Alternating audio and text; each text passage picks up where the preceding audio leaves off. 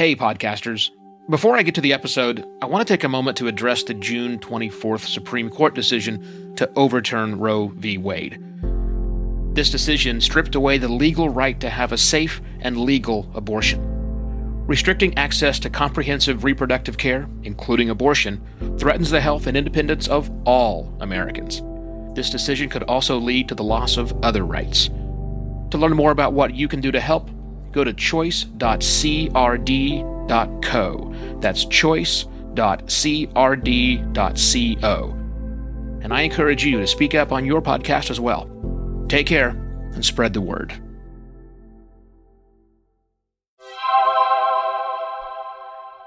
Hello and welcome to another Podcast Pontifications with me, Evo Terra.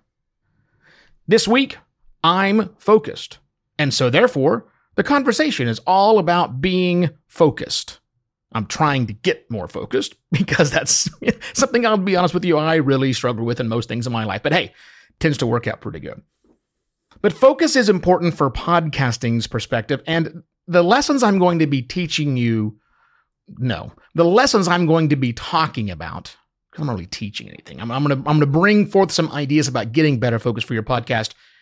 I gathered mostly from the last week when I was at PodFest in Orlando, which was my first time being at the event. I think it's the 5th time they've had PodFest. And I just got to say, hands down, amazing event.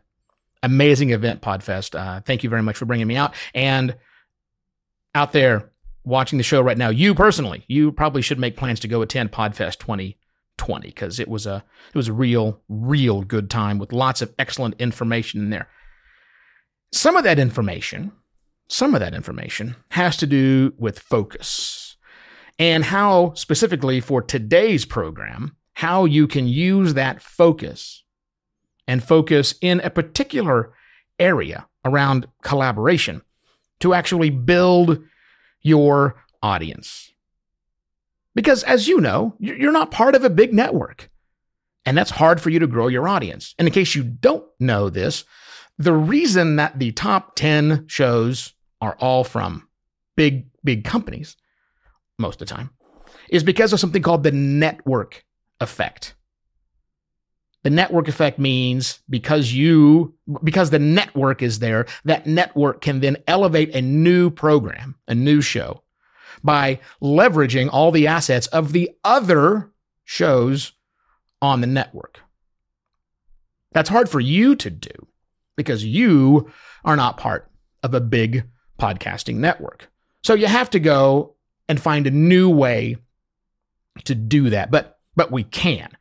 Thanks very much to my friend Dave from Chartable for his presentation that had to do with this, as well as the episode he had done a couple of weeks ago on his program with Amanda McLaughlin from Multitude Productions. This is where this information comes from, and I'm just going to regurgitate it. I'm not going to regurgitate it. I'm going to rearrange it for you so that you know what it means in your particular space where you're at today.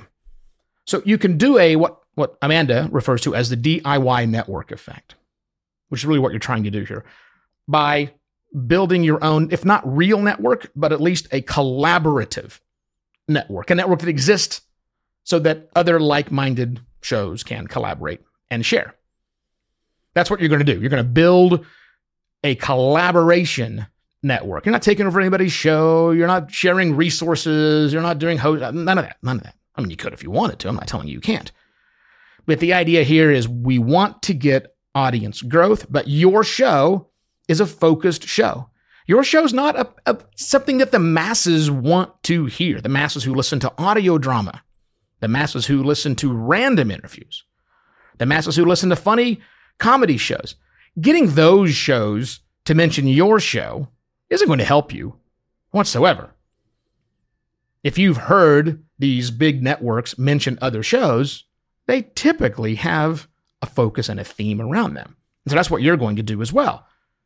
Because you don't want to just get anybody at random, because that's not applicable. We want to grow a focused audience. We may not break into, and you may not break into the top 10 anytime soon, but you can definitely increase your audience. I've seen it time and time again by utilizing a focused network approach. Here's how you do it. So it starts by finding somebody you can collaborate with. And I think one of the best ways to do that is to, well, go search. And we know that search in podcast directories is terrible, but it exists. So the first thing is go search so that you can discover other shows that talk about the same things you talk about. And get a list, 5, 10, 20, whatever number you can come up with. The more the merrier. Not all of them are going to say yes, but you're going to start by discovering those shows. And then here's the key, listening to those shows, at least an episode fully, and make sure, put your critical thinking hat on, step from outside of your normal comfort zone and think, if I'm a listener of my own show, is this the kind of content I would be willing to share with my audience because they should listen to it? It is similar. It is complementary, maybe even the same. And if it's not, cross that one off your list. If you're not willing to share, cross that one off your list. But if you are, then ask yourself a second question. Does this show seem like the kind of content where their audience might like my content as well? And again, if that's a no, cross it off your list. But if it's a yes, great. Now you got someone who you're willing to share content and you think that their audience might be receptive to your own content, right? So now you connect with them. How do you do that? Well, it's pretty darn simple to find out who's actually running a podcast, right? You click through to the website on whatever app you're listening to, you find their contact information, and then you tell them, not in a forum letter, not in a blast that you send to 100 different people that starts with some cheesy, I really liked your episode, can I be a guest? No, don't do that. Reach out to that show and tell them that you enjoyed the episode that you listened to, and tell them that you're a new subscriber because you really need to be subscribing to these other shows. You need to be subscribing to and listening to other shows. But once you've done that, then you offer up some ability to help. How can I help you with your podcast? How can our podcast help each other grow? There's a couple of ideas that you can do. One is if your show is an interview show, great. Ask that person to be a guest. And in fact, that's where you start the conversation. Come be a guest on my show. And then after they've had a great time on your show, then you offer this idea of being in a network, a collaborative network together. Or maybe you've done something that I did recently. You might remember a few weeks ago, I did an episode swap. An episode swap with Mark Asquith. He has a show called The 7-Minute Mentor, which I playfully refer to as the 4.5-minute mentor with 2.5 minutes worth of ads. Kidding, sort of. You can do episode swaps. Or in a case like mine, which is what I did because I don't have a show on Friday, Friday's a great time for me to come out and say, hey, if you enjoy podcast pontifications, I can say my own show name properly. Goodness. If you enjoy podcast pontifications, you might like this other show as well. And I'll play the episode, or I'll play a snippet of the episode, and I'll come back and talk about how much I liked it. I'll just do that. You should do that too. In fact, you can do that ahead of time, even without the reciprocation, and tell them, I did this. I wonder if you'd be willing to do something. Now, there's another kind of more advanced feature, kind of a new thing happening in the podcasting space. Well, it's not new, but it seems to be a new trend right now, and that's doing live shows where you go out to a venue and you book a venue and you record your show, or you produce a sampling of your show where you invite your audience together to come to watch this. Now, here's the problem with that. Your show probably doesn't have a huge audience base right now. So you collaborate with other people, maybe who are in the same town. Again, you can figure that out. You can just go search and find out these things.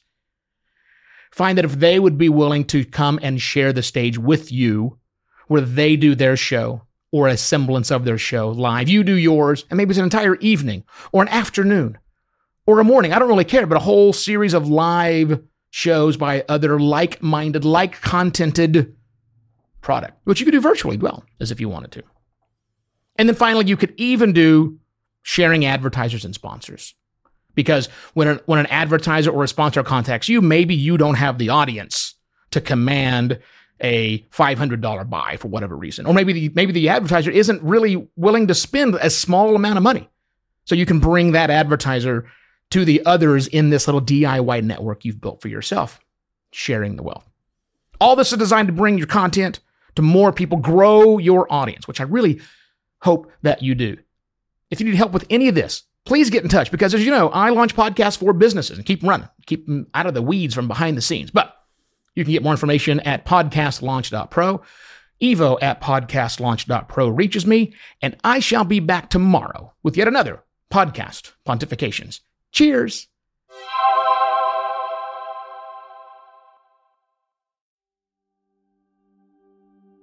While Americans overwhelmingly support the right of an individual to make their own decisions about abortion, unfortunately, that right is no longer protected everywhere in the U.S. The Supreme Court overturned Roe v. Wade on June 24th. Abortion is a basic healthcare need for the millions of people who can become pregnant. Everyone should have the freedom to decide what's best for themselves and their families, including when it comes to ending a pregnancy. This decision has dire consequences for individual health and safety and could have harsh repercussions for other landmark decisions. Restricting access to comprehensive reproductive care, including abortion, threatens the health and independence of all Americans. Even if you live in a state where abortion rights are upheld, access to safe medical procedures shouldn't be determined by location, and it shouldn't be the privilege of a small few. You can help by donating to local abortion funds. To find out where to donate for each state, visit donationsforabortion.com. That's donations, the number 4, abortion.com. If you or someone you know needs help, or if you want to get more involved, here are 5 resources. 1. Shout Your Abortion is a campaign to normalize abortion. 2. Don't Ban Equality is a campaign for companies to take a stand against abortion restrictions. 3. Abortion.cafe has information about where to find clinics. 4. PlanCpills.org provides early at-home abortion pills that you can keep in your medicine cabinet. And 5. Choice.crd.co has a collection of these resources and more. We encourage you to speak up, take care, and spread the word.